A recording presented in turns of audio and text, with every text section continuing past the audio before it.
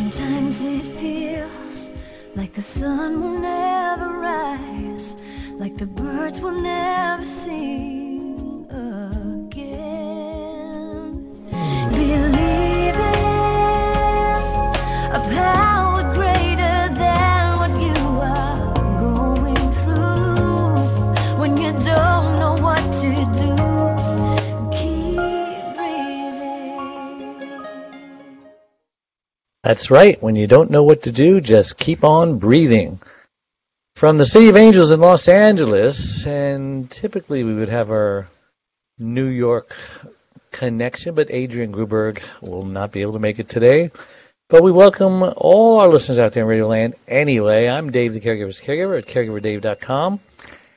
And we're coming to you live and on demand 24/7 on 25 global audio and video platforms, including iHeartRadio, iTunes, YouTube, Facebook Live, SoundCloud, Blog Talk Radio, and 20 more other platforms around the world. And we're so proud to be voted the #1 caregiver podcast of the top 50 on Player FM and one of the top 6 best podcasts on caring.com, as well as #3 podcast out of thousands of caregiver podcasts on FeedSpot. And we have an exciting show planned for you today. Born and raised in Iran, Pantea. Did I say that right? Let me try. Pantea. Yes? Pantea. I forgot the see, this is why we have a taped show. Pantea. Accent on the first syllable. Vahidi. Okay. And we have an exciting show planned for you today. Pantea Vahidi grew up during a revolution and a war that she says shaped much of her perspectives on life. She became an engineer, graduating from UCSD. That's San Diego, for those of you who don't know. And about 2 decades and 3 children later, she went back to school and became a registered nurse. She has since been practicing as a cardiac medical surgical nurse as well as a caregiver. But before we get started, I want to take this moment to thank my last week's guest, Monique Chapman.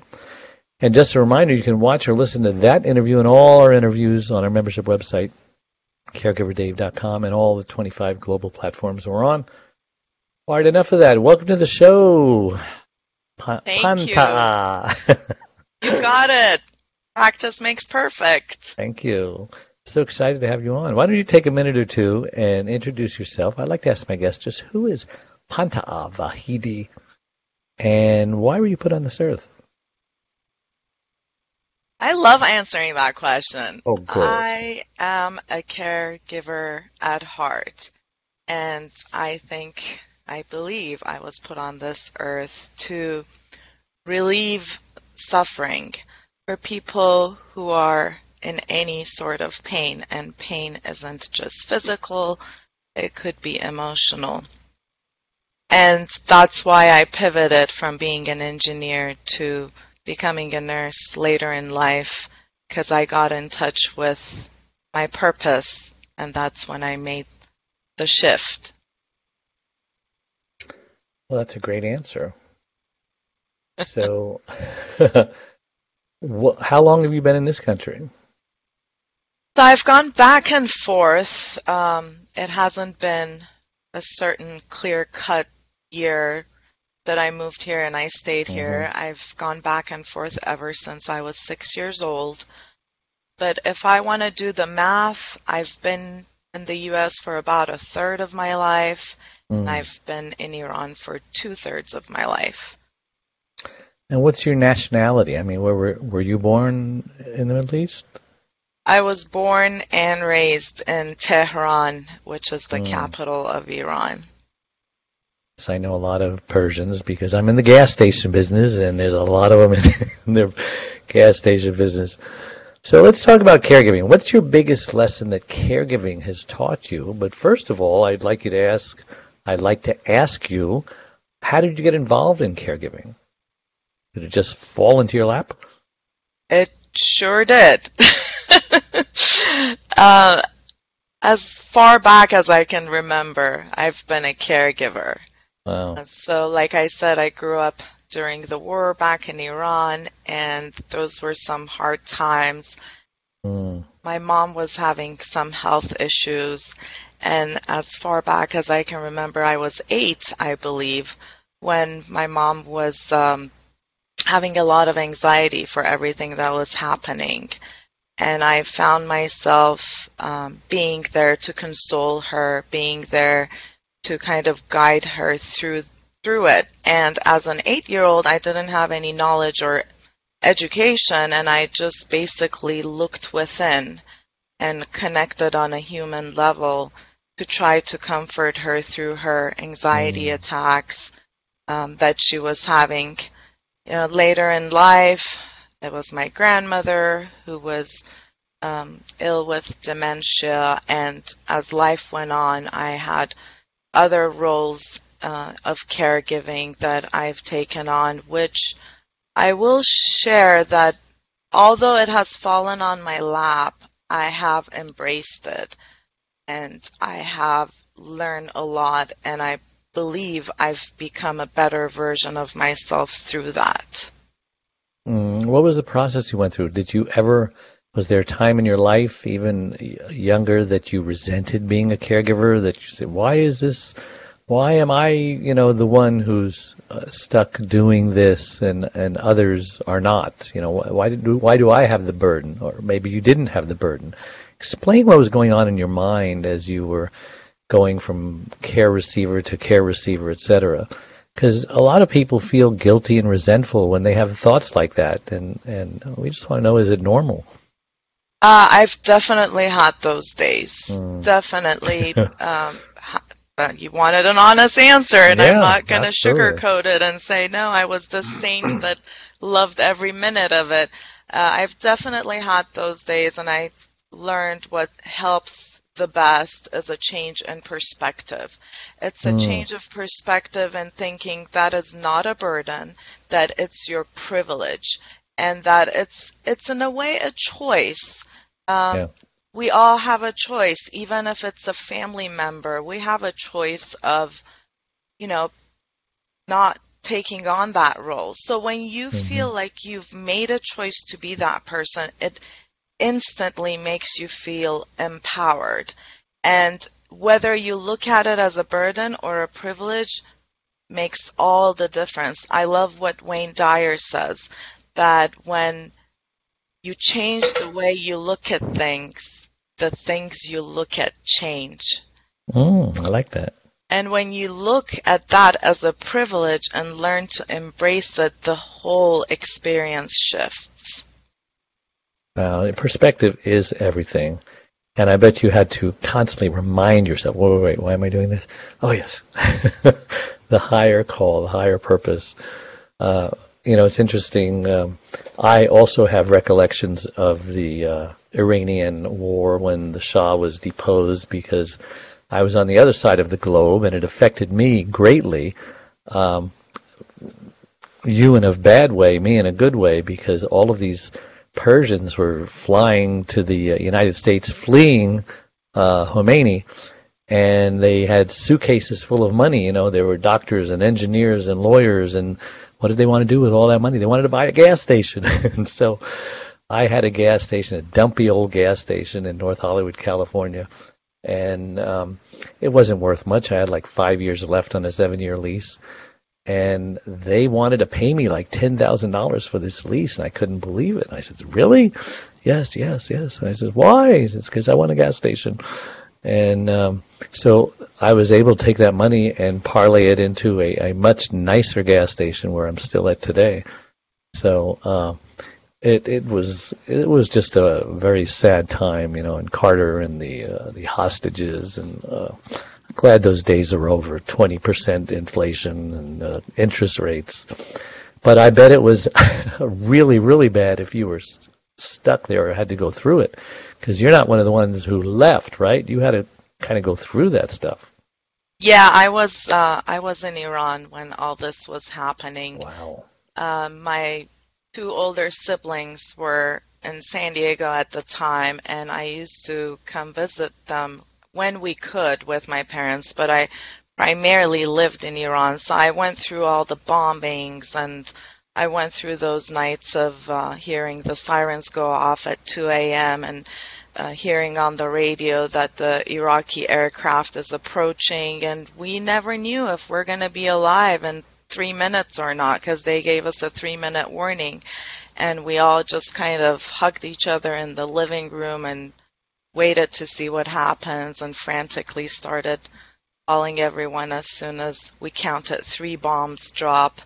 So those were very uncertain times, and I tell my friends that it actually had a lot of the common qualities of what we've been going through with COVID-19 pandemic. Yeah. Because at the core of it, it's uncertainty that human beings do not like. Not knowing what's going to happen when you wake up tomorrow morning is essentially a feeling that no human being is particularly appreciative of. Yeah, that's right. I forgot that you actually went through an Iraqi war in addition to a civil war. So it's like, wow. And you were a caregiver. I'm not sure which is worse, but but in hindsight, when I think back, like you said in your introduction, it was definitely challenging. But when I look back at those times, it brings a smile to my face. And it goes back to the perspective subject we just discussed, because during those times, all of our friends and family gathered in one place so that they could all be together. And oftentimes we used music, and someone would play the piano, other people would sing, and we had nightly gatherings, and all of the family would sleep in the living room together so that when the sirens went off, we would jump and run. So in a way, when I look back, what I remember is the togetherness and those warm feelings. And I believe being connected with others and having a sense of community is what gets you through adversity. Yeah, and I'm Middle Eastern also, and so I was raised listening. My father loved Syrian music, and it was playing all the time, and every time I listen to it, it just takes me back to those days. And my kids say, "What are you listening to that stuff for?" And in fact, I used to say that when I was younger. It says, "Why do we always have to listen to Syrian music?" But it just brings you together. There's just something about it. So I totally get what you're saying.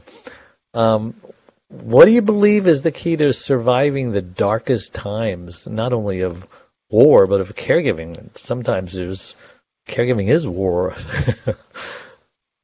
I believe the key to surviving it is knowing that you can do it and believing in your intrinsic power to love yourself and love the person you're taking care of through it. And there are dark moments and dark nights that you're going to cry yourself to sleep, and you have to embrace those as well and know that when you wake up tomorrow morning, you're going to have a recharged fuel tank of emotions, and you're going to be able to get through it. So I believe everything we need to care for others is readily accessible within us. Yeah. My mother and my mother-in-law both had dementia as well. I was their caregivers in addition to my wife, who suffered a stroke, lost her speech, became paralyzed. I used to think that was the worst thing that can happen, to lose your speech, the very thing that separates us from the animals, until my mother had dementia. And I says, no. This is much worse. To not know who you are and to wonder, why this is happening to you and why doesn't God just take me? Of all the ailments that your loved ones had, would you agree that dementia, it's kind of in its own category? It's really, really bad? It is, in a sense that you lose the person before you lose them the body. Physically. Yeah. Before you lose them to death, you lose them. They don't know you, you don't know them. And it's just, they perish right in front of your eyes. And it's very difficult to see that. And I think the only thing I've learned to calm myself through that journey is to know that we're making it easier for them and we're Hmm. making it a little less difficult for them. Yeah. And again, going back on thinking it's a privilege for us to be able to care for them through this journey. Right. And that's where I think an advance directive or a living will is very important because, many times the medical community wants to just keep this person with dementia or Alzheimer's alive and let them just live as long as they can when they keep saying, no, I don't want to keep living this way. And so when an opportunity comes, for example, let's say they forget to know how to remember how to swallow, etc., or they need a tube now for feeding. That's a great opportunity to put in your advance directive. I don't want to be on a ventilator. I don't want to have a tube shoved down my throat, etc., etc. And that's how my mother finally was able to leave this earth, which was her will, because she had that very important paperwork. Otherwise, she may still be alive today. With a low quality of life. How do you feel about that quality of life versus leaving? That's a tough subject, and I say that because of my role as a nurse in the hospital. I've seen both kinds. I've seen people who choose to hang on to life, and I've seen people who have said, you know what, the minute I need a feeding tube, I'm gonna need to leave. And I've seen caretakers and family members at the bedside that, like you said, absent an advance directive, have had the burden of making those choices and not knowing if they can live with themselves for the rest of their life. It's a very heavy decision to make. I Yeah. remember once, ironically, his name was Dave, and Hmm. his dad went from being completely independent, doing his own grocery, going on daily walks, to suddenly going into acute organ failure and Mm. becoming completely sedated and was not arousable. We couldn't actually get him to talk. And he was struggling with that. And when the doctors walked in and said, he's septic, organs are failing one after one, Mm. should we put a feeding tube in or should we wait? The the family member was just confused, and Yeah. luckily that person did have an advance directive, and he went home and got it, and that made things a lot better. But not everybody does have that. Yeah, because it's a lot of guilt having all that responsibility put on the caregiver, the loved one, because all of a sudden they're saying, "Oh no, what would my loved one want?" And if they didn't fill out that paperwork, they would never know. And then no shortage of other family members to throw the guilt on you and say, "No, you're killing him," blah blah blah. So yeah, it sounds like you and I are both in favor of advance directives because it's, after all, your life. You should decide how you want to live and how you want to die. And with that, we'll take a break and we'll be right back. So don't go away. We are a community of caregivers that understands and supports you wherever you are in your journey. We are a place to connect with other caregivers, but more importantly, a place to get practical, actionable help. There are lots of ways for you to get support. First of all, you can download our welcome pack. This will get you started on your Thrive journey. Next, you can ask and get answers to your questions by posting them here in our private Facebook groups. You can also get live online support by attending one of our live weekly Connect webinars. You can get practical, actionable advice by listening to our weekly podcast. You can hear and read other stories about other caregivers' experiences. Plus, add your own in our weekly Share Your Story forum, posted every Tuesday in the Facebook group.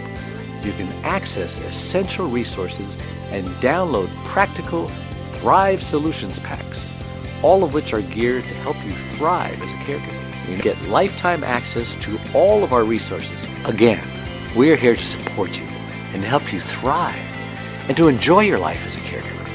And remember, this is a place to get hope, not just cope. And we're back on the Caregiver Dave Show. I'm Dave Nasani with my guest, Pantea Vahidi. Did I say that first name right? Panta. You're getting better. Panda. So, we're talking about burnout. That's the title of the show. So, when did you first, I'm assuming you did, when did you first experience that terrible thing called burnout, and how did it happen, and how did you get out of it?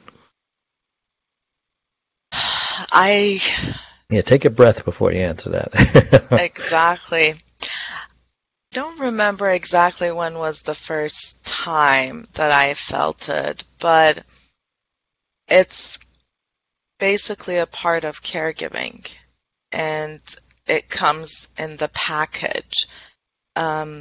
It's interesting. I've done a lot of, being a science geek, I've done a lot of research on burnout and compassion fatigue. Really? And there's so many different characteristics that they list for them. But a few of the ones, namely in literature, is emotional exhaustion, feeling desensitized, feeling calloused, and having no hope. And I believe that we all need hope to live. That's something I've learned at the bedside. What keeps people alive is hope. So the way I've overcome that is that I've came up with ways and mechanisms on how I've created a purpose and a hope for myself at every stage of caregiving. I'll share with you a short story of a caregiver at the bedside. The patient was an elderly patient with Alzheimer's, and she had a lot of muscle stiffness, and her daughter was at the bedside, and she was not alert. She would respond to her daughter once in a while, but she was not completely alert. And the daughter was crying and was really trying to keep her mom alive. And when she came to me and she said she would come to the nurse's station frequently and ask for things. And she was very restless. And finally I went to her and I said, "Do you want to talk? What is it that you're so anxious about?" And she said, "I'm in my 40s and I'm taking care of my mom, and I don't have kids and I'm not married. I have a very successful career, but she's the only one I have." And in that moment, I realized that she has identified with being a caregiver, and she has no other identity for herself. And when you identify as a caregiver, which is completely fine, but if that's your only identity and things are not going well and you're having a difficult day, you're going to feel a lot more burnout than you need to, because you have nothing else to fall on. So the one thing I've learned that helps is to create other purpose, if you will, or other areas of life that give meaning, and that actually helps alleviate the burnout. Yeah, you bring up a very good point, because a lot of people do get consumed in their caregiving duties and responsibilities, and pretty soon they take on this identity, well, I'm a caregiver, even on a subconscious level. And then when that loved one dies, oh my God, you talk about depression, they don't know what to do with themselves. Now their whole identity has just evaporated, and they ask questions like, well, now what do I do, And they get plunged into this deep depression, and then they start feeling guilty. I could have done more. Maybe it's my fault, this and that. And so you're right. You need to start, I like to say, I have a CARE formula, CARE, communicate with others. Don't isolate yourself. Don't talk about caregiving all the time, because people don't want to hang around and hear all the horror stories that you went through today. Save that for a caregiver support group. That's what they're there for. You can both vent on each other. And then A is ask for help and be specific. Don't feel like you've got to do this all by yourself. And R is rest. Get 8 hours rest every single night. Average caregiver only gets 2 or 3. I can't survive on that. and then eat healthy, nutritious food. Don't eat junk food, got chemicals, sugar, processed ingredients. All that stuff will kill you. And a lot of caregivers just don't take care of themselves. And so therefore, when their loved one dies, they're a wreck. So you bring up a very, very good point, because there are support groups for aftercare to help people work through this. But it's so much better to do that while you're a caregiver and get all that done. You can eliminate 1 or 2 years of therapy by not waiting too long to come to the realization of what are the symptoms of burnout. And on my website, caregiverdave.com, we've got a free quiz you can take. Are you a candidate for burnout? And it'll give you a score, and it'll help you to learn how to improve your score and everything. And that's why we have a support group. Did a support group ever do anything for you? I mean, did you attend one? Did it help? I did not have a professional support group, and I was not part of a caregiver community, and I think the people in your community are so fortunate to have that. Having not had that, I know how essential that is. I looked to my family and friends for emotional support. Did you get it? And I did. Oh, good. But I will add a but in that sentence. Emotional support is crucial. None of us can survive without it. But we also need professional guidance. We also need knowledge. We also need to know what to do next. Sometimes in my own journey, I've sat on my bed and I've literally raised my hands and said, can someone just tell me what to do next? Like, I just need guidance. I need to be coached by someone who's knowledgeable in this disease process or on this journey and can tell me what to do. Because it's great to vent. It's great to cry with a friend. It's great to share your problems. It definitely makes you feel lighter. But at the end of the day, after half an hour of crying, you need to get up and figure out what to do. So I think aside from emotional support, you also need guidance. And I think what you're providing for caregivers is just gold. Yeah, you need someone who's been there, done that, and say, okay, listen, I totally I understand, I've been there, and here's what I did, maybe it will help, and so on. And that's why support is so. I wish I had me when I was a caregiver. I'm still a caregiver, but I mean in the beginning, we go through the grief process. Mine was like 2.5 to 3 years of just hell, because my wife was angry most of the time, and I was the only one to receive all that anger. I think spousal caregivers have a more difficult job because you're wearing two hats. This is the person you married, and now they're not the same person that they were, and now you're not getting any love or affection or appreciation, and we almost broke up, but we hung in there, and I'm glad we did, and that caused me to realize that, well, maybe there's other caregivers out there who are going through the same pain and sorrow and isolation that I was, and maybe I can help them. That's when I became Dave, the caregiver's caregiver. So what are you doing to help caregivers besides this interview? Did you make it your mission to help caregivers, or is this just a great interview that we're having here, and or is this the beginning of something new for you? I don't know. Like I said, I believe I was put on this earth to alleviate suffering for as many people as I can, and my life is a testament to that. Also, the profession I chose deliberately later in life.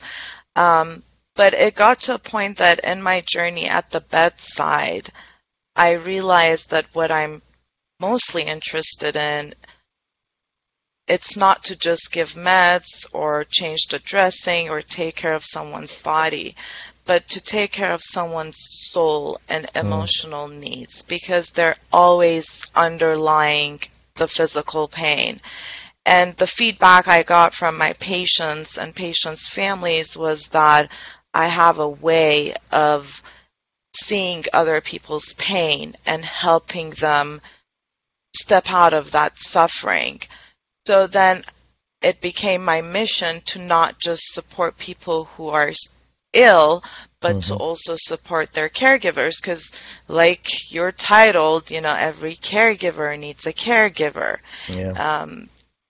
And so now what I do is I'm also a care coach, which guides and supports caregivers and healthcare workers to go through that journey of caregiving and find the emotional resilience to be hopeful and purposeful and fulfilled while they're on this journey, rather than feeling defeated and, oh, I'm stuck with this and it's a burden. Why did I end up with this? I can't get out of it. To go to, this is a privilege. I chose it, and I'm going to change my perspective, and I'm going to process my emotions. And I truly enjoy what I do. I've been able to see some amazing transformations in people, and one of the key things that I bring from my nursing background into it is the knowledge I have about the different disease processes, because knowledge, as they say, is power, and sometimes that knowledge can save a life. So I'm very passionate about this, and just like you said, I love what you said. It's what I tell my friends.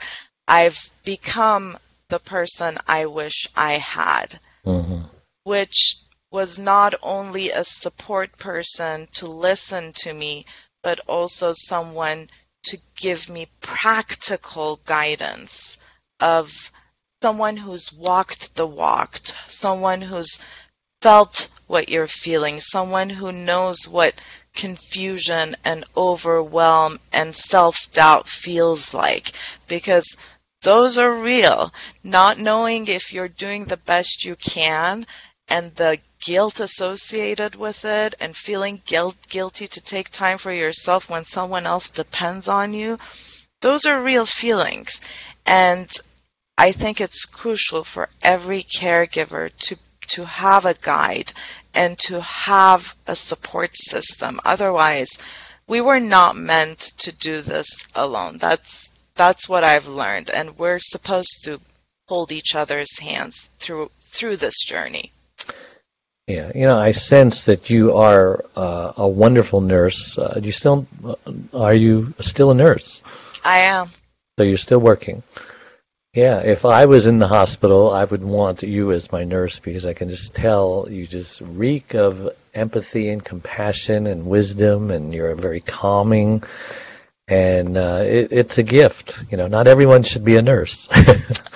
That means a lot to me, coming from you, which you're the ultimate caregiver with a big heart and a lot of empathy. My hat goes off to you for what you've done for your wife and your mom and this community. I truly am inspired by you.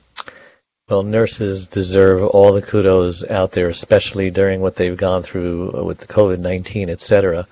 But we've all had a nurse while we were in the hospital that was a little much, because, number one, it's not their fault. They were overworked. These hospitals overwork the nurses, understaffed, underpaid, and, I can see, as I think back every time I've been in the hospital for a surgery or something, there was always at least one nurse that was classical burnout symptoms, and it's like, oh my God, this person needs a vacation from the job that she supposedly went into because she loves, But I can tell that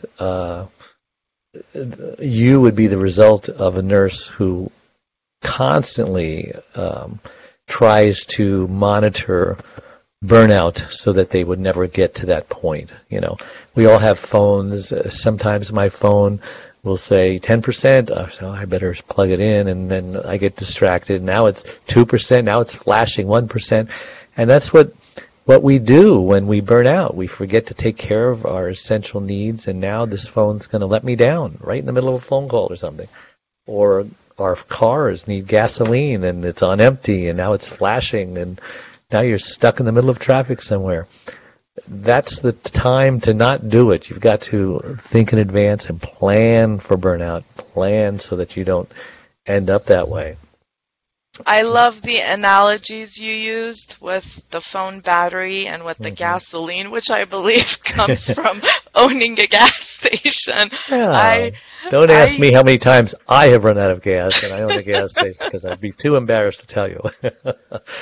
I love using analogies. And Yes, the reason why is because there are ideas in life that are abstract and they're not tangible.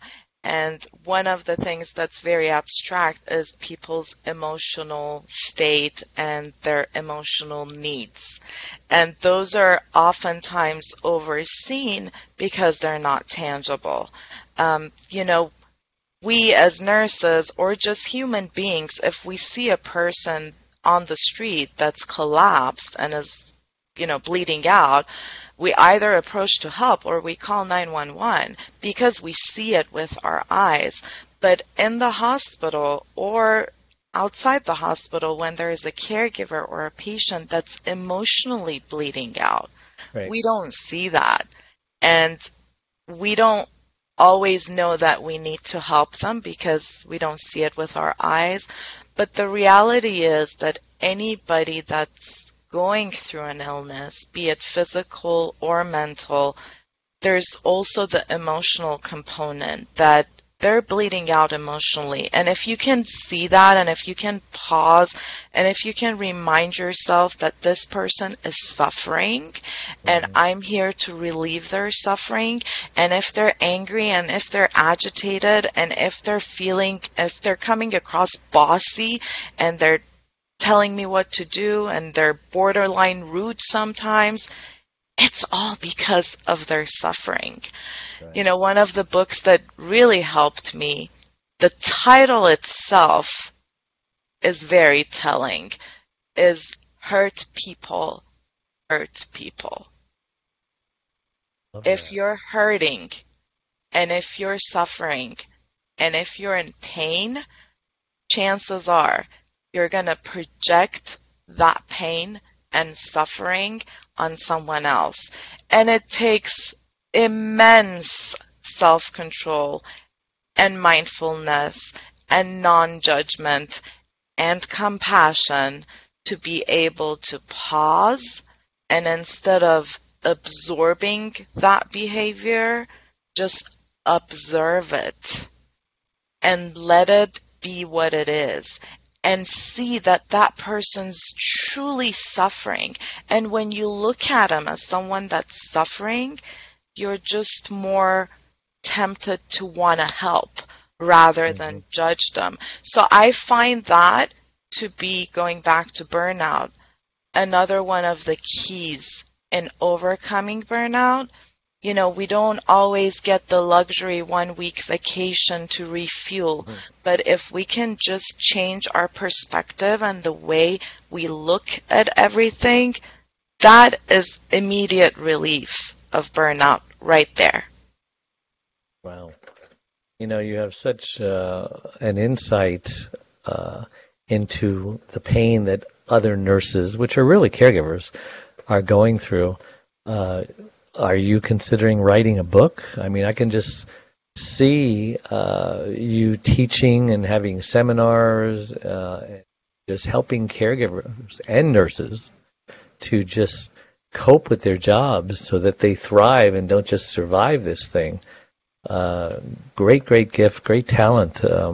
I hope you're going to be writing a book. I hope you're going to be doing classes and just helping these precious nurses that we have out there.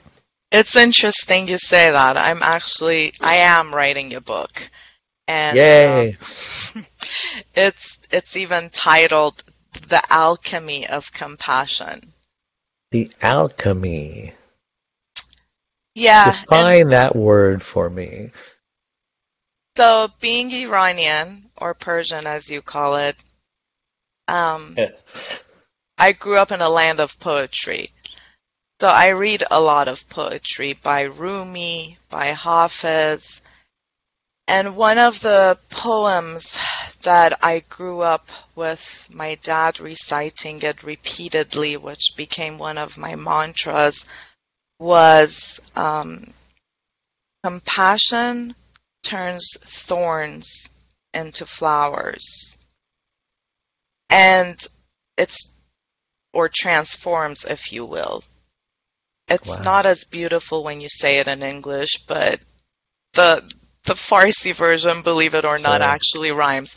And I truly believe in that compassion transforms. I've seen it at the bedside. I've seen it in my own life. But when I say compassion, there's a particular definition to it. Some people confuse compassion with empathy, but compassion is a lot more vast than just empathy. Empathy is understanding someone else's pain. Compassion is 2 steps.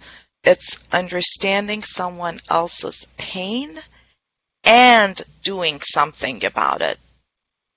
And I've broken down in my book and in my coaching programs that I help people with this, I've helped break down that kind of action that you take in response to someone's pain into 3 categories. You either respond to it, or you relieve their pain, or you resolve their pain.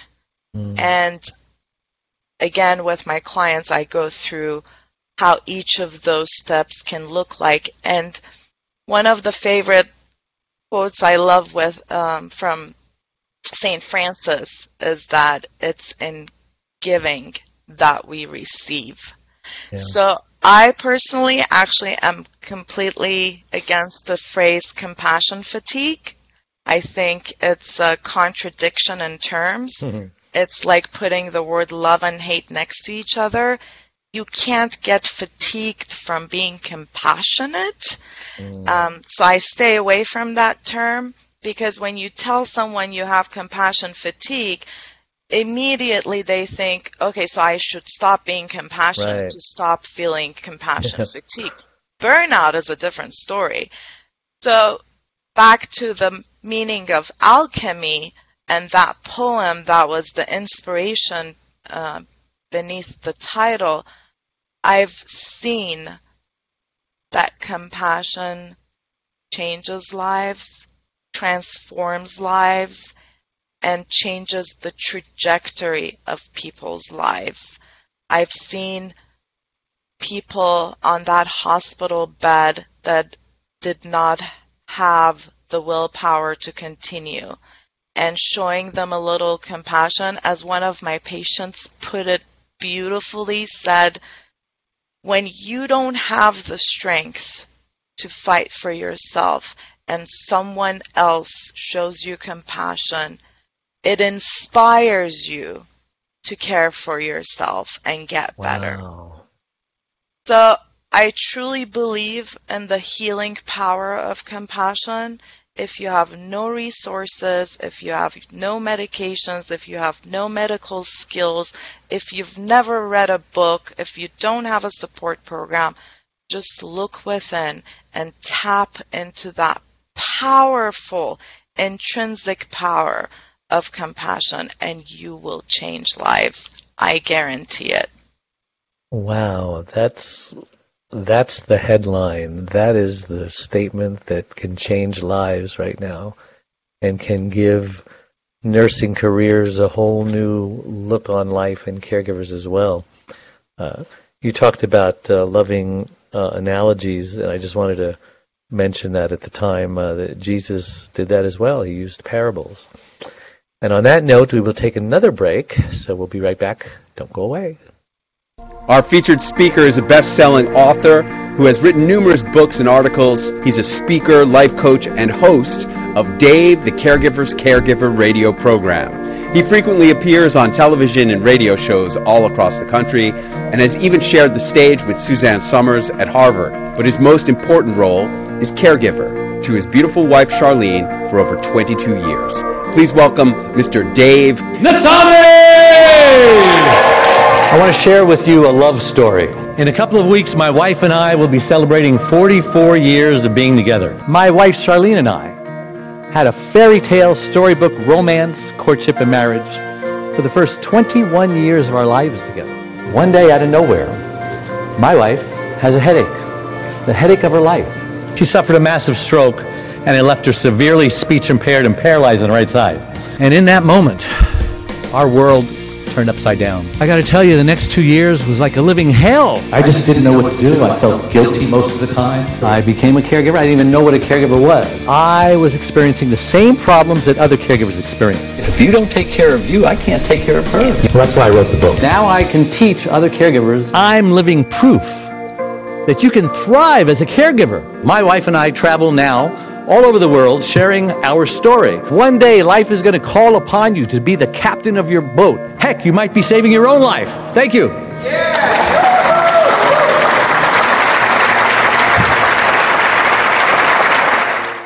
And we're back on the Caregiver Dave Show with Pantea Vahidi. Did I say that right? I love how you do this little shoulder dance. It's the Middle Eastern in you. The shoulder dance. You're funny. And I love that title, Hurt People, Hurt People. You know, always looking for a great title for a book, and that is just a number 10 times 10. Anyway, back to our interview. What do you believe that every caregiver should do to be well equipped to care for somebody, right? Every worker needs a toolbox with tools in it. What is the caregiver toolbox, and what kind of tools should the caregiver be equipped with to be a great caregiver? To be well equipped, aside from the importance of having support system and a guide, the thing that I really want to emphasize on that saves lives is knowledge.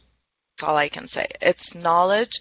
It's to inform yourself, educate yourself, find the appropriate knowledge about the disease process of the person you're caring for. That doesn't just change lives, it saves lives. And I say it saves lives because I've seen it saves lives. I had a coaching client, and it was a mother that was caring for her son who was suffering from schizophrenia and a lot of other comorbidities that went with it. And as I was working with her, one day on a call, I was telling her about the signs of being suicidal. And she shared with me that her son has stopped eating. And when we talked a little more, I told her, from what you're telling me, your son is actually severely depressed and suicidal. You should seek help, and you should also be aware of it. And she's like, oh no, I made him breakfast this morning. I made him eggs and he ate it, and he's not suicidal and he is actually fine. And I said, from what you're describing to me, that sounds like a severely depressed suicidal person that's actively suicidal, so you need to call for help.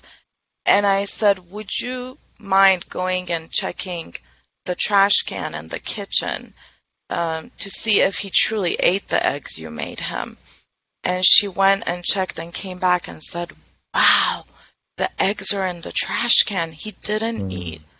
And I said, you're not going to take your eyes off of him. You're going to call for help. You're going to call the dad. And you're not going to leave his sight. He is actively suicidal. Long story short, I don't want to bore you with the details. The next day she called me and she said, my son said he wants to go get coffee. Because of what you had told me, I followed him as he was walking with my car. I noticed him going to a gas station, bought gasoline, came back to the house, was about to pour it on himself and set himself on fire when I immediately ran and called 911. And she told me that if it wasn't because of the awareness that you gave me and the insight and the knowledge, I would have been in La La Land, and I would have thought that, oh no, he's eating, he's not suicidal. I can't emphasize the importance of equipping yourself with knowledge about the disease process, not just the physical aspects of it, but the emotional aspects of it, what that person is going through. You know, we talked about dementia and Alzheimer's. People who have dementia and Alzheimer's go through behavioral disturbances. Their behavior changes. They get angry. They get aggressive. There's literature and research on aggression and Alzheimer's. Educate yourself. Or go to someone who has the knowledge. Seek the advice of someone with knowledge about that disease process. Google is great. I use it all the time, but you can't rely on Google for your caregiving journey because you're playing with life and death. You need the insight of someone who has the knowledge and has the experience. That, to me, is your number one tool that you need for your process and your journey of caregiving. You need to be equipped with knowledge, with information, and that's just not some surface knowledge. It's deep knowledge. Wow. Can't believe how fast time is going. We've only got like 5 minutes left, so I'm going to let you decide what you want to speak about in that last 5 minutes, because there's so much that I wanted to get to, but time is the enemy. It sure is. I just wanted to point out that the Hurt People that I told you is a book, and I forget the author's name, unfortunately, and it's a very short read, and it's very powerful, and I recommend people reading it. But even if you don't read it, just that phrase in and of itself is self-explanatory and powerful. What will someone walk away with after they read that book? What they would walk away with is what I touched on earlier, to look at people that you think are trying to hurt you or be angry or aggressive as someone who's truly hurting and suffering. And when you'll give them grace. You'll give them grace. Thank you. That's beautifully said. You'll give them grace, and going back to this, one of my favorite sentences, when you change the way you look at things, the things you look at change. And as I watch television and see all the looting and demonstrating and tearing statues down, that is what we need. Grace for each other. That is absolutely what we need. Because these people must be hurting. They are hurting. If you look at anyone who's acting out as someone who's hurting, it'll change your reaction.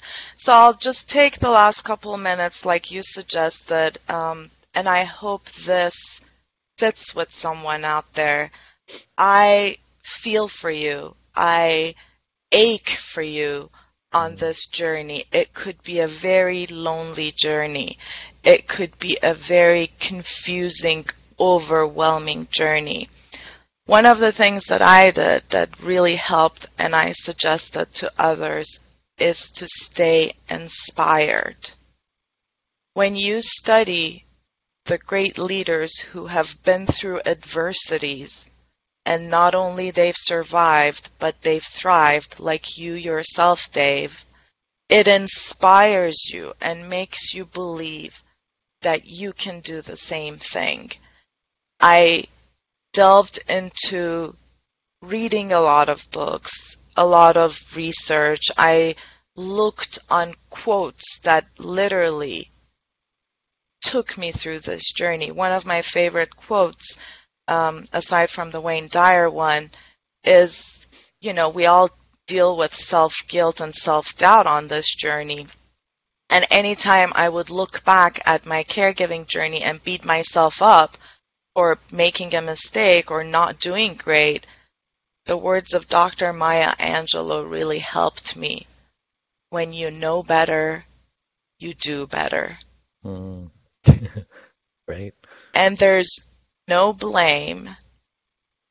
Yes, you may be responsible for a lot of the things on this journey, but blaming people never helps. And the last thing I want to touch on is forgiveness and the power of forgiveness. And this forgiveness is towards yourself, towards others, towards the person you're taking care of. If they have difficult days and they're not at their best behavior, forgive them. If you've had a tough day and you couldn't function optimally and you weren't your best self, forgive yourself. Have grace on yourself. And those will make your caregiving journey a lot easier. Like I told you, this is a passion of mine. It's not just something I do. And I would love to support your audience in any way that I can. And actually for COVID, as my contribution to the relief, a lot of people donate masks and money, and people send pizza to our hospital all the time, which is wonderful and generous. But I've basically put my knowledge and experience and expertise out there. And for the month of July, I actually do free group coaching for caregivers. Wow, very, very generous of you. That's awesome. How can someone get a hold of you and take advantage of that great, great offer? They can go to my website. It's panteavahidi.com. And there's a link. They click on it. They fill out a form. And I will email them back with information on the times of the coaching calls. And I will also send them a little gift, a PDF guide of a few tools to have in their toolkit that could help them on this lonely journey.